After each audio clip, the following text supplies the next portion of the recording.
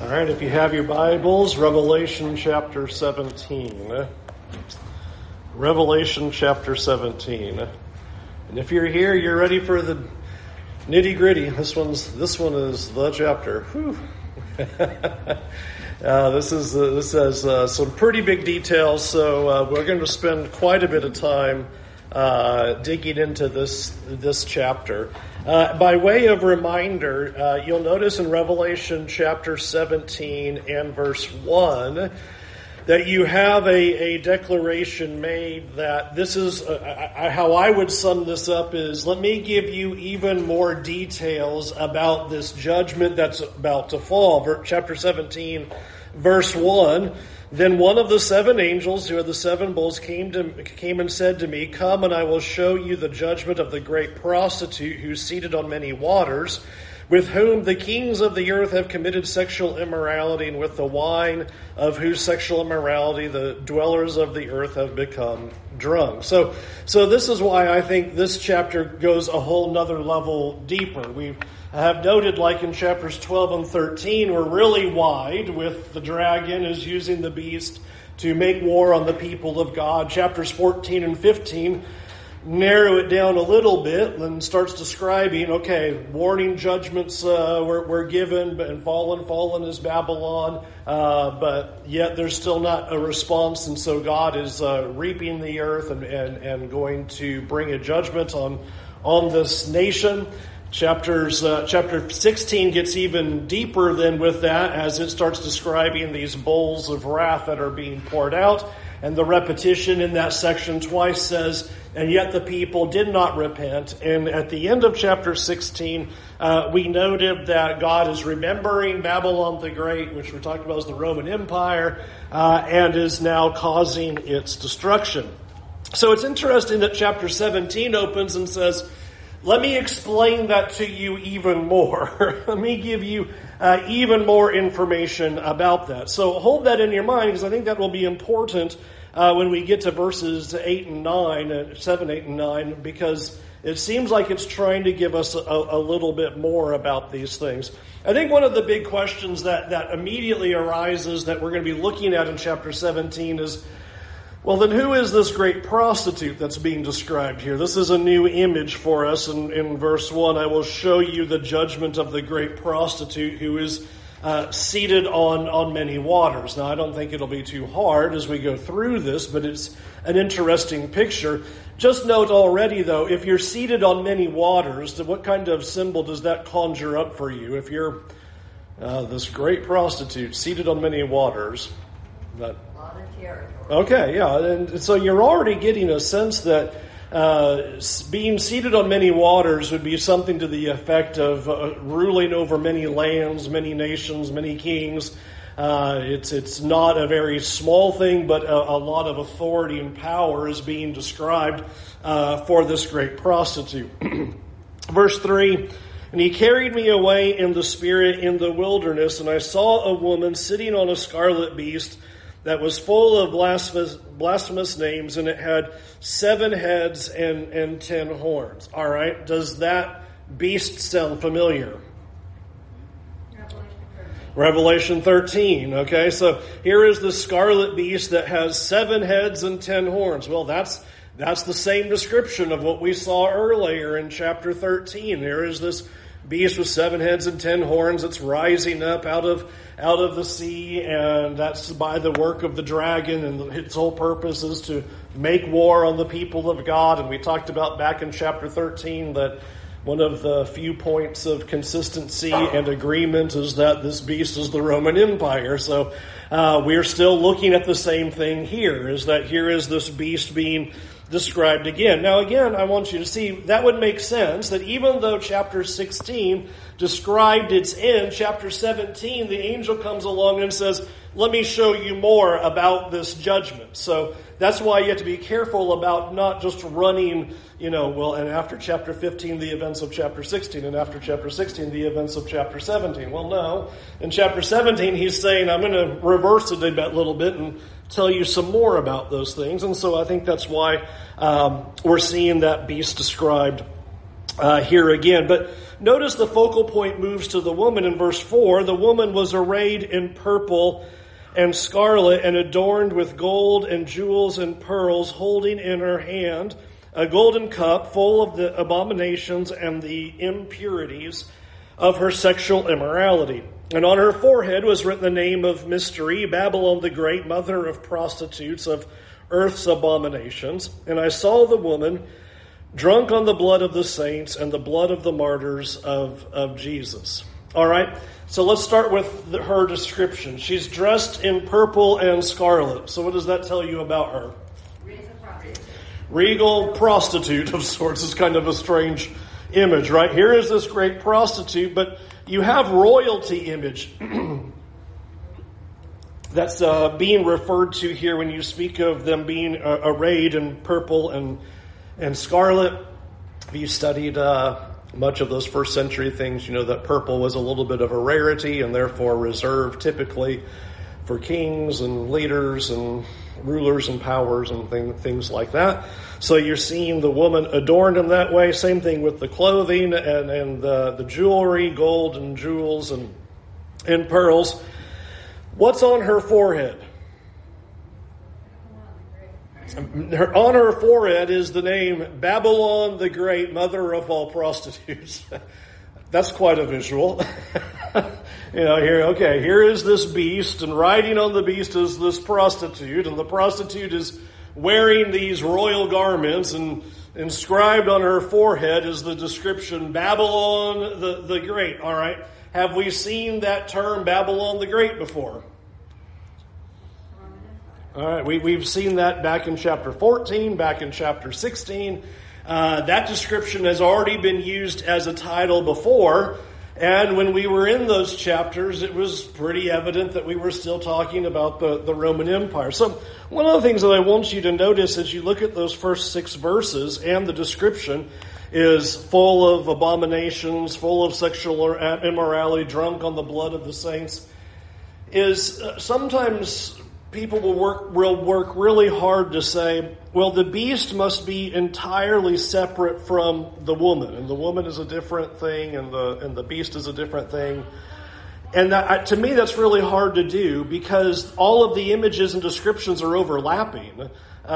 What's described of her has also been described of the beast. She's also given the same title, Babylon the Great. She's also described as drunk on the sexual immorality and the same. Well, we've seen that description of the beast as well. So I don't know that the point of this chapter is to say, now let me identify specific, particular different nations or kings or something like that, but really just trying to give you a very full picture of how bad this beast is, how bad and evil this Roman Empire is, that everywhere you turn and looking at it, whether you're talking about the empire itself, whether you're talking about the emperors themselves, or you're talking about the idolatry or the religious things that were going on there, or the paganism, all of it is just bound together as standing as an affront against God and desiring to destroy the people of God, which connects to chapter 12. That's the goal of the dragon. So I'll be happy to take your questions or thoughts about those first 6 verses, and that you're seeing these two tied together. And when we get to chapter 7, end of chapter 17, which will not be today, you'll see that underscored all the more in the description that's given to her. It says that she has dominion over the kings of the earth. Well, again, that has to be the Roman Empire, because who else has dominion over the kings of the earth in the first century? Nobody else. They do. So to me, that's a very big deal. Now, one of the reasons I bring that up is when we went through the front half of the book, I was showing you that I saw Jerusalem as the primary object of God's wrath. And those who see it that way will often come to chapter 17 and say, while the beast is the Roman Empire, the woman is Jerusalem. And I'm showing you why I don't think so. Because her title is Babylon the Great. She seems to be in control of the Roman Empire, riding around on it. She's described as having royalty. She is described as having dominion over the kings of the earth. those are not things that you could point to first century Jerusalem and say. They don't have authority over anybody. They can't do anything. They are completely under the thumb of the Roman Empire, which is clear when you read the Gospels, and that's why you even have zealots and all that going on in the first century. Is they're trying to overthrow the Roman Empire. They're not in charge of it. They're standing against it, wanting its fall. And usually what will happen is the argument will be made, well, in the days of Solomon, you see the power of Jerusalem and Israel, and I will say, yeah, that's great, except that was 1,000 years before this was written. I don't think any Christian in the first century would have read, here is this woman that has authority over the kings of the earth and said, that's Jerusalem. I don't think anybody would have heard that. So that's why I'm showing you, I think the woman and the beast strongly connected together as just depicting all facets of the Roman Empire that need to be destroyed. Questions, concerns, rebukes, thoughts, whatever you've got. Are you good with that? All right, because now you're going to roll up your sleeves if you're good with that. You sure? All right, never going to answer your questions again. All right, we're done with it. Just kidding. Verse 7, or the end of verse 6. When I saw her, I marveled greatly. So imagine, this is kind of like how Daniel sees the beast in Daniel 7 and goes, what am I looking at? What is this trying to communicate? Verse 7, the angel said to me, why do you marvel? I will tell you the mystery of the woman and the beast with the 7 heads and 10 horns that carries her. Great. That's what we're sitting there talking about, right? This is what we're trying to understand. So here's the answer. Verse 8. The beast that you saw was and is not, and is about to rise from the bottomless pit and go to destruction. And the dwellers on the earth whose names have not been written in the book of life from the foundation of the world will marvel to see the beast, because it was and is not and is to come. This calls for the mind of wisdom. The 7 heads are 7 mountains on which the woman is seated. They are also 7 kings, 5 of whom have fallen. One is, and the other is not yet come. And when he does come, he must remain only for a little while. As for the beast that was and is not, it is an 8th, but it belongs to the 7th and goes to destruction.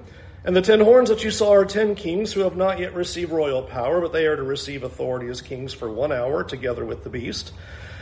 These are of one mind, and they hand over their power and authority to the beast. They will make war on the Lamb, and the Lamb will conquer them, for he is Lord of lords and King of kings, and those with him are called and chosen and faithful. There's your answer. So clear, lays it all out beautifully. Yeah, Dennis? Before we get too far away from it, the rest of verse 5, unless it's just my Bible, says, and of the detestable things of the earth. Is that just to bring forward exactly how bad the prostitute is? Yeah, mine reads earth's abominations. So yeah, same idea is that they are in charge of the things that are going on over the earth, the wickedness over. And again, it requires some kind of world empire view to say the abominations of the earth are hung on the head of this woman. You can't have some small entity and go, yeah, they're the problem over all the earth's sins and wickedness. It has to be somebody big. To me, the Roman Empire just smacks you in the face. This must be Rome. This must be the whole of the empire. It must be all that's going on for these kinds of descriptions. Never mind that Babylon the Great is used to describe a world power. And Babylon's terminology is always that imagery. So who's the world power? And that seems to be what we have here. Debbie, you got all the answers for chapter 17. Here we go. 7 mountains. Yep. That would refer to Rome itself. So it sounds like the prostitute is Rome. So again, we're seeing some things that clue us into Rome and Roman Empire. And you see that in verse 9. This calls for a mind of wisdom or understanding. The 7 heads or 7 hills or 7 mountains, depending upon your translation. And in that day and time, Rome was pretty renowned for being called the city that sits on 7 hills or 7 mountains. So it's another little point where you're like, this seems to be really focusing on Rome and the Roman Empire. When you look at verse 8, you'll notice that a little bit more description about the beast, though we've seen some of this before. This beast that was and is not and is about to rise from the bottomless pit, or some translations, the abyss. I want to remind you that we've seen that description again back in chapter 9, where we saw locusts coming out of the abyss by the power of the one who is called Abaddon. We saw that, and I made note to you there that here is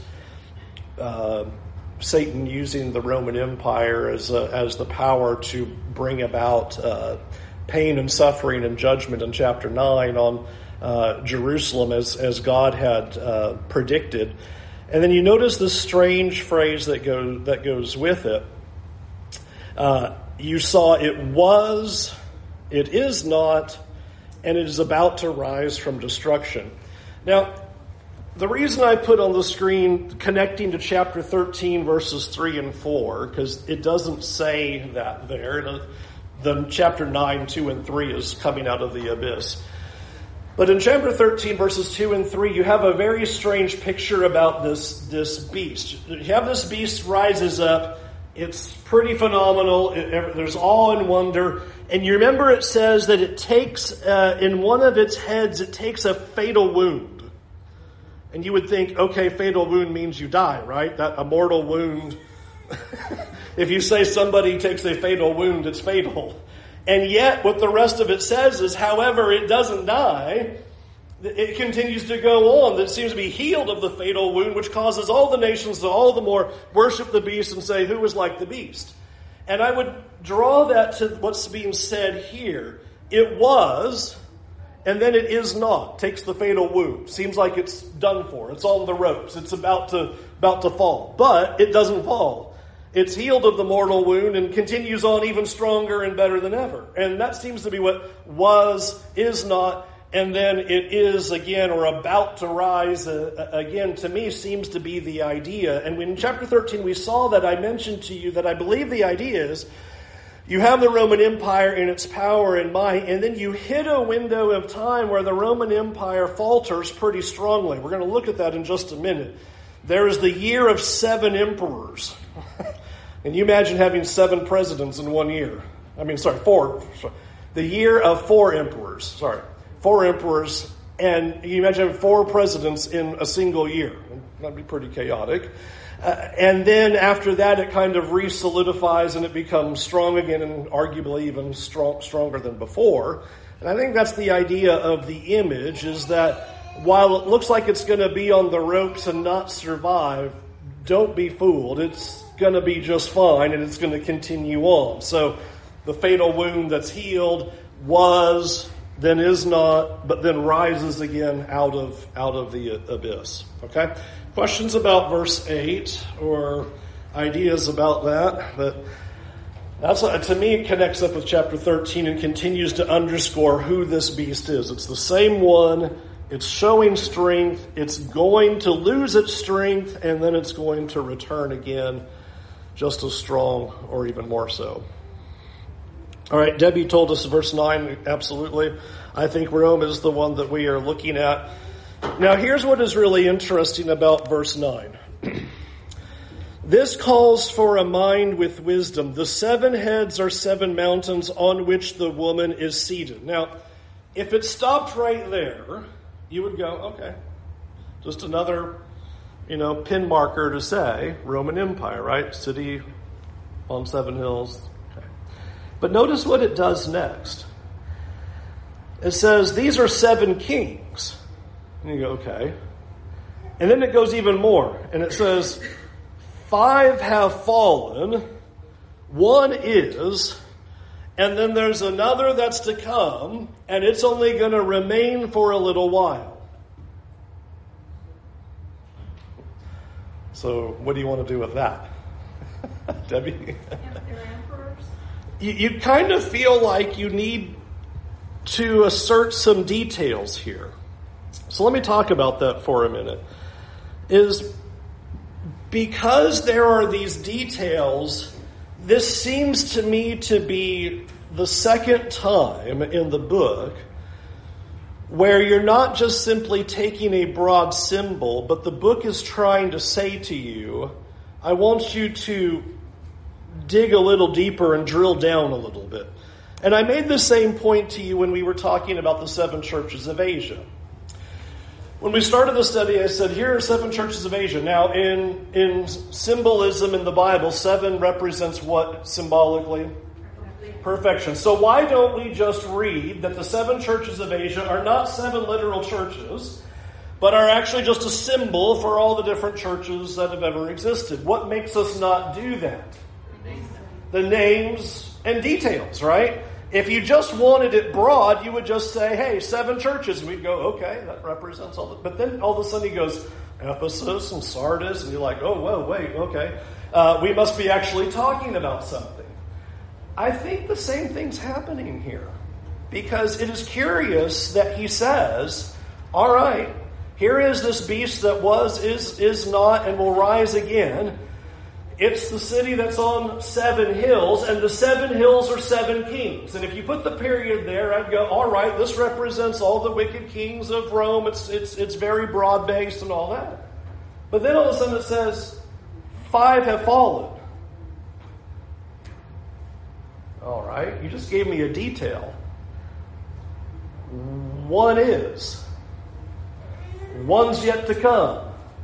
And then the next verse, and then you have an 8th that is like the 7th that goes to destruction. And so I feel like I'm required here to apply more detail because it's giving me details. And I would submit to you that makes some sense because what did the first 2 verses of chapter 17 say we were doing? Let me show you the details of this judgment that's about to happen on the Roman Empire. It seems to be the whole purpose of this chapter is to drill down a little bit more.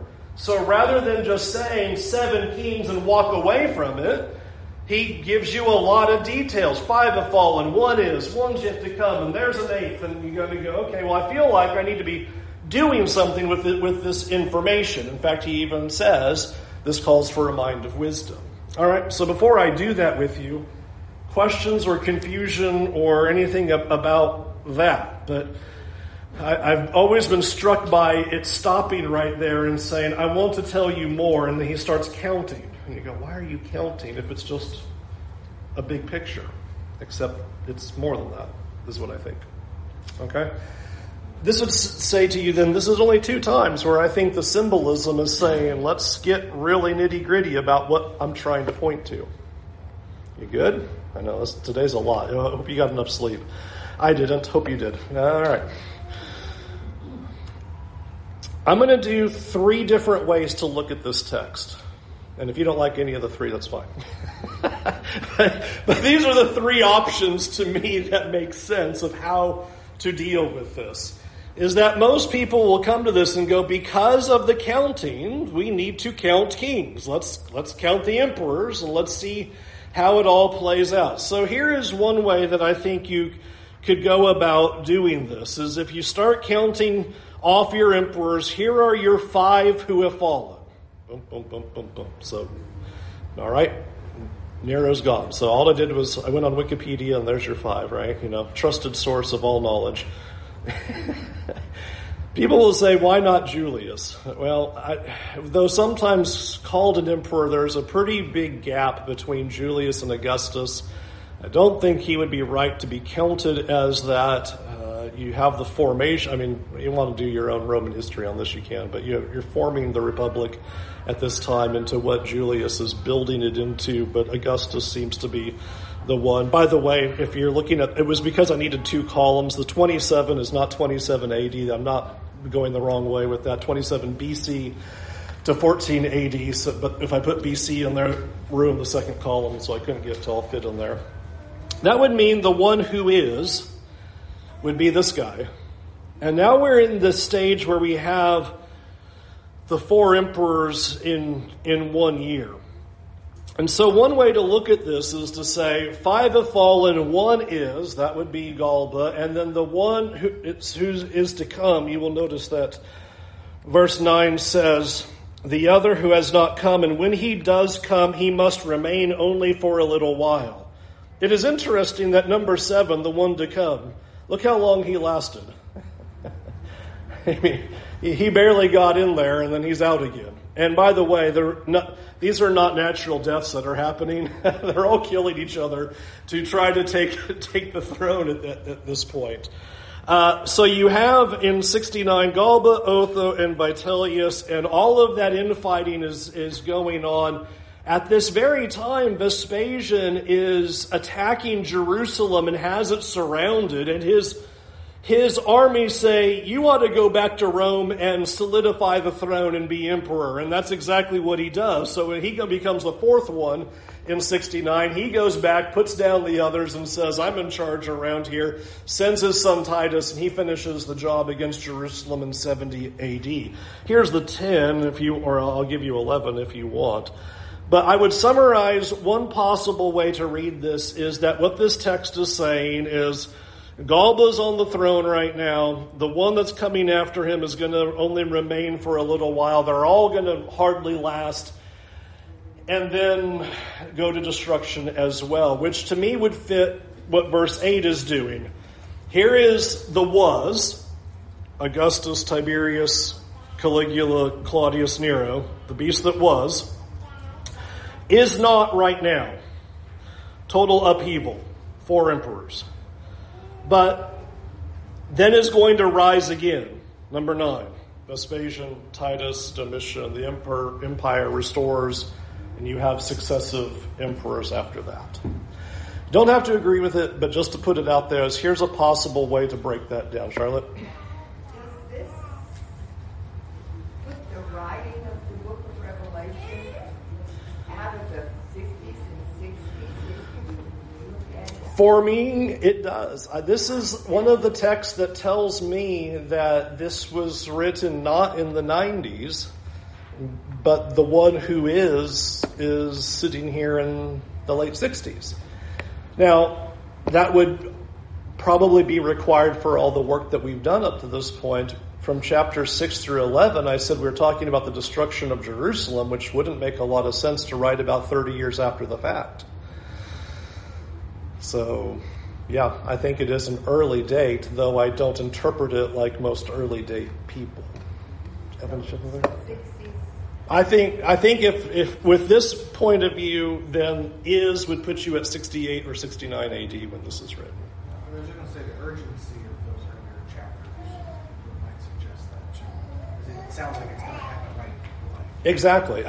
To me, it makes a lot of sense to have it written in the late 60s because you have Jerusalem's imminent fall, so you're preparing the people for that. Plus, you're having the imminent instability of the Roman Empire that's about to happen at that time.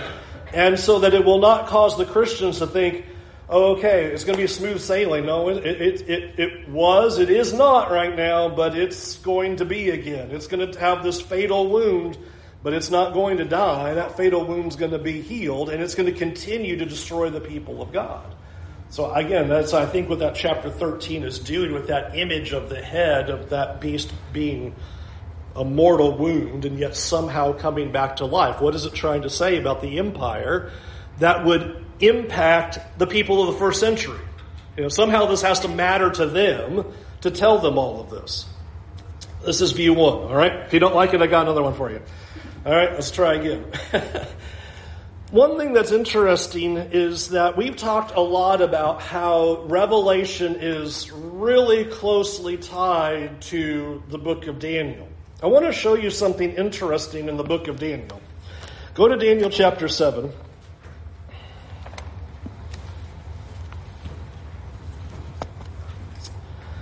Daniel 7.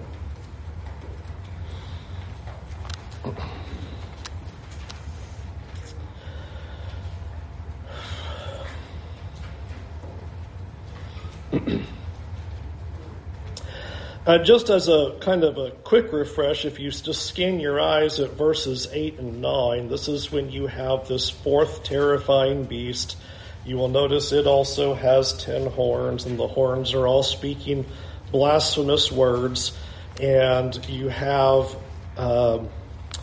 Daniel wanting to know more about this fourth terrifying beast.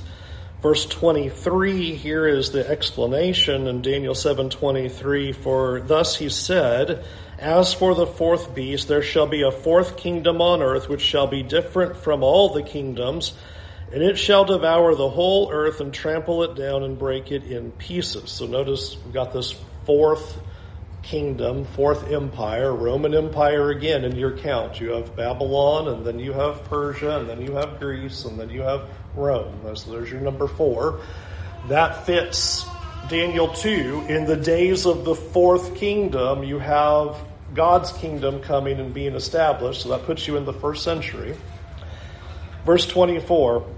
As for the 10 horns, out of this kingdom 10 kings shall arise, and another shall arise after them, and shall be different than the former ones, and he shall put down 3 kings. And he shall speak words against the Most High, and wear out the saints of the Most High, and think to change the times and the law, and they shall be given into his hand for a time, times, and half a time. So it's interesting that Daniel, he does a count and says there's actually 10, but 3 of them get uprooted by the other horn. All right. So let me give you possibility number 2. Here are our 5 who have fallen. And now it tells us 1 is. Daniel could be telling us, let's not worry about these 3 guys because they hardly stick around for a cup of tea. They're not worthy of consideration. They're uprooted, if you will, symbolically by Vespasian. So that would make him the one that is. And then the one who is yet to come, but only for a little while after him, would be his son. And you will notice he only lasts less than 3 years. So maybe that's who we're pointing to as the one who is only for a little while. What makes this view fascinating is that then the next thing that Revelation 17 says is there is this 8th, and he is like the rest, but will go to destruction. Well, guess who number 8 would be? Domitian. And he was a crazy dude. He's often associated with Nero in terms of wackadoo, in terms of sanity and what he would do for the Roman Empire at that time. And you'll notice he lasts a really long time like Nero did as well. So if we wanted to do the count this way, then we would count it off like this, that the author is saying Vespasian is, Titus is going to be for just a little while, but then Domitian is going to come and he is going to be like the rest. Well, what does it mean to be like the rest? Well, if we use Daniel as well as Revelation 13, the rest would be speaking blasphemies against God, calling themselves sons of God, demanding worship of themselves and worship of idols. I'd have to double check if it was Ephesus. I think it was in Ephesus. There was a massive statue to Domitian in his days that was erected for worship. I'd have to remember which city that was, but I think it was Ephesus. So this would be possibility 2, is if you want to uproot 3 kings like Daniel has, it would be logical to uproot those 3 because Vespasian kind of resets the stage and becomes emperor again. Possibility number 2. You ready for number 3? Or are you saying, I just didn't even sign up for this. This is so much. All right. Number 3. I'll put all the 5 up there again. 5 have fallen. 1 is. 1's yet to come. The 8th is like the 7, but he goes to destruction as well. And we could just keep it a little bit broader and just say the idea of what this is saying is that 5 have fallen. 1 is. More are yet to come, but they're going to be like the others, is that this is going to be the ebb and flow of the Roman empires. You're going to see a time of power, and they're going to use it against the people of God. You're going to see their power retract for a while, and then their power is going to come back again, and they're going to use it against the people of God again. And you can certainly trace that in the history of the Roman Empire. Some emperors are going to arise, and they're not going to care about Christianity. They're going to leave everybody alone. I even read that to you, what was about a month ago or so. Pliny writes to Trajan. Trajan says, we don't want you going around trying to figure out who's a Christian and who's not a Christian. That's not how we're going to run things around here. Just let it be. If you know who one is, then run your trials, but we're not going to try to flesh it out. And that's in early 100 AD. So that'd be a possibility, is that you're saying some of the emperors are going to be problems and some of them are not. They are not, they are, was, is, and is to come. Charlotte? Wasn't Diocletian actually? He's in the 200s, and he's one of the worst. He's one of the worst. Diocletian is around 230, if I remember right, maybe a little bit later than that. He even puts out an edict, if you possess the scriptures, you would be executed. So it's going to get worse, for sure.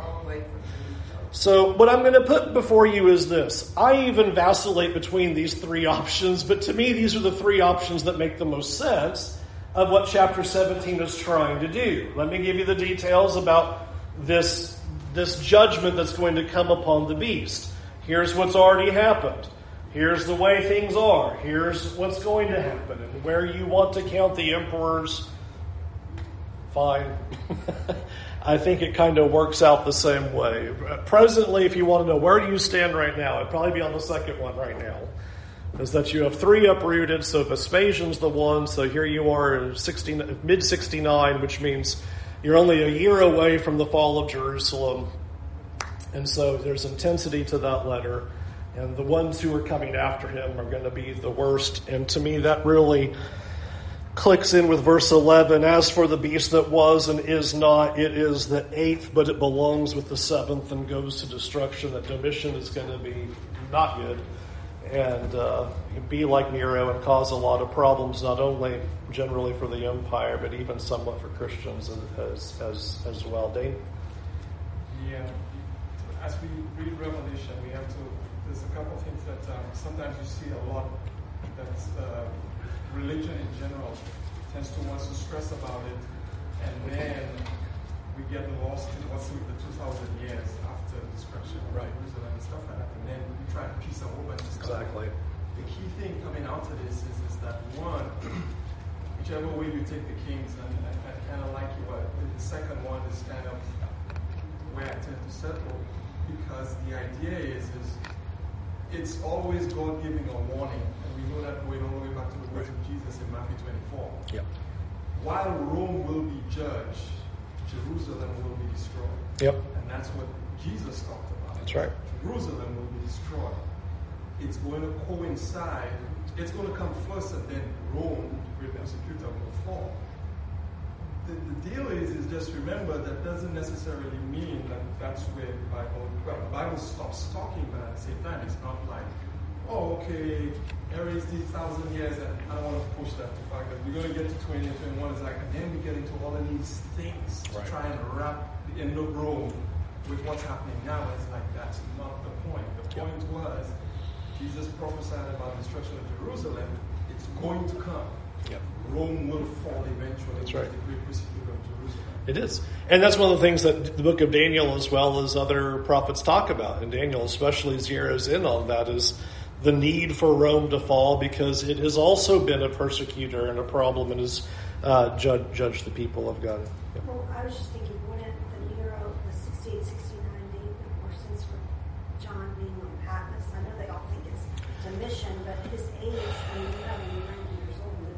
Yeah. Likely at that point, which seems less likely than the 60s. The trouble trying to figure out when John was exiled is we have only one writer outside of the scriptures who talks about it, and he simply says, and the tyrant exiled John to an island. I don't know if he names Patmos or not, but that's the tyrant. All right, yeah, so who's your tyrant?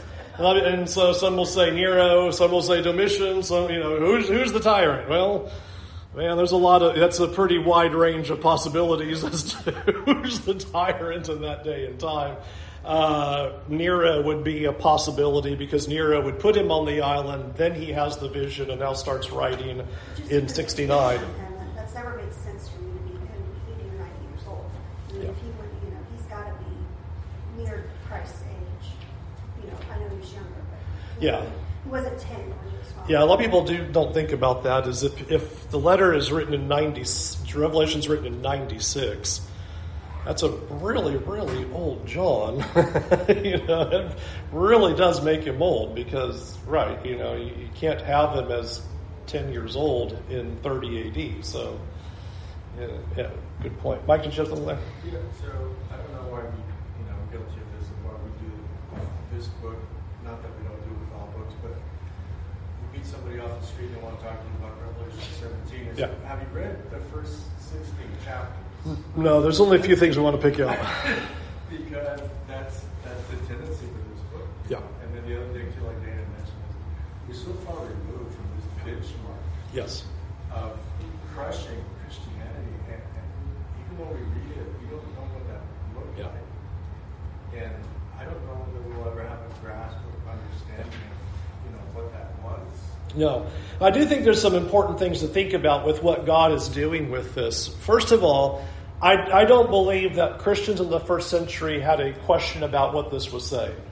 I think they read that and went, got it. Our problem is we're 2,000 years removed, and so trying to recreate and go backward and go, okay, well, what would that have meant to them? Well, obviously, this stuff would have been very obvious to them and very real to them without any difficulty. I think they would have clicked in right away.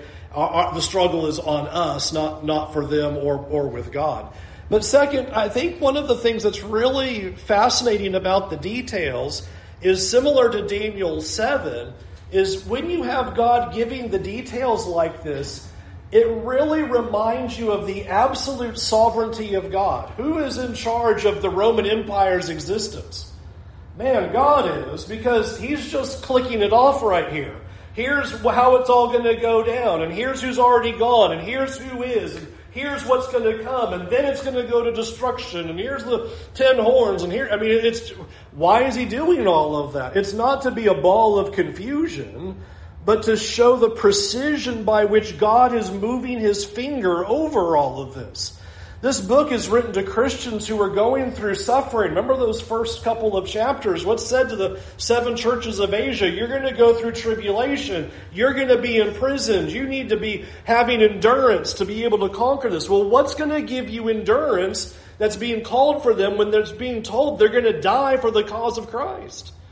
That God is absolute control and knows exactly who all of these leaders are, how long they're going to exist, and when they're going to go. I mean, to me, that's part of the power of saying 5 have fallen, 1 is, and the next one, the one that's to come, will only remain for a little while. Well, who would know that? Only God would, because God's in charge of how long they're going to sit there. And that's a really important reminder for us. As God is in full charge of who's in charge and how long they're in charge. He causes rise and fall of kingdoms and nations and leaders and kings. That's what Daniel 4 is exploding. Remember, Nebuchadnezzar, look at me, my great kingdom, my great power. And God goes, let's teach him a lesson. You're only on the throne because I say so, is the big point. And Nebuchadnezzar gets to go eat grass in the backyard of his palace until he comes to his senses and realizes that it's the God of heaven who is in charge of these things. And to me, this is underscoring that. Why go through all the details? To us, we're so removed, and we're like, okay, who cares? It's too detailed. But for them, this is telling you God knows who's next and what He's going to do about it and how long they're going to reign. And you can have endurance because He's got control of that, Dave. To add to your point, David, it's a comfort for us as we read it is as God in control then, He's still in control now. That's right. He doesn't write and tell us how the United States or Russia or Ukraine, He doesn't write about that. Right. But he reminds us that as we read, the power that He demonstrated then still exists today. So we just have to stay faithful and trust Him. He knows what's happening and He's in control of it. That's right. And this is really, really important. And I hope one of the big lessons you'll get out of this is if you were a Christian in the first century, you'd be like, yeah, but Lord, Nero is really awful and he is a nutcase. I mean, a total nutcase. And you want to talk about depravity and wickedness and awful? You want to talk about pedophile and awful sexual immorality and the terrible. He was so terrible that finally his own guards kill him. How bad do you have to be? They finally just go, we've had enough of this guy. 14 years, we're done. No more. We've had it. And you're still having the Scripture say, and in the face of that, be a Christian. Submit to your government. Still do right. Put your hope in heaven. Don't live for this world. Don't get caught up in the affairs of these things because God's in control of all of it. Wherever this is written and whoever's on the throne, God is saying, I've got full charge.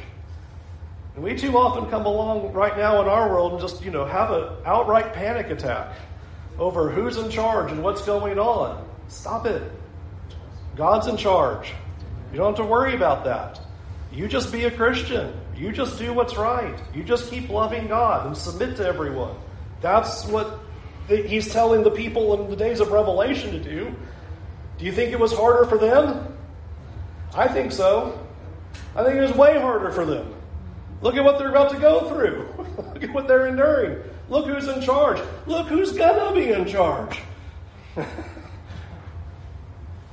And I think that's his whole point. You can endure. Yeah, more crazy's coming. That's all right. It was, and it is not. Here's your breather. But it's going to rise up again. It's going to keep going. All right, good with that? All right, you get 2 weeks to digest that. Lord willing, I'm going to take a vacation next week because I need it after that, right?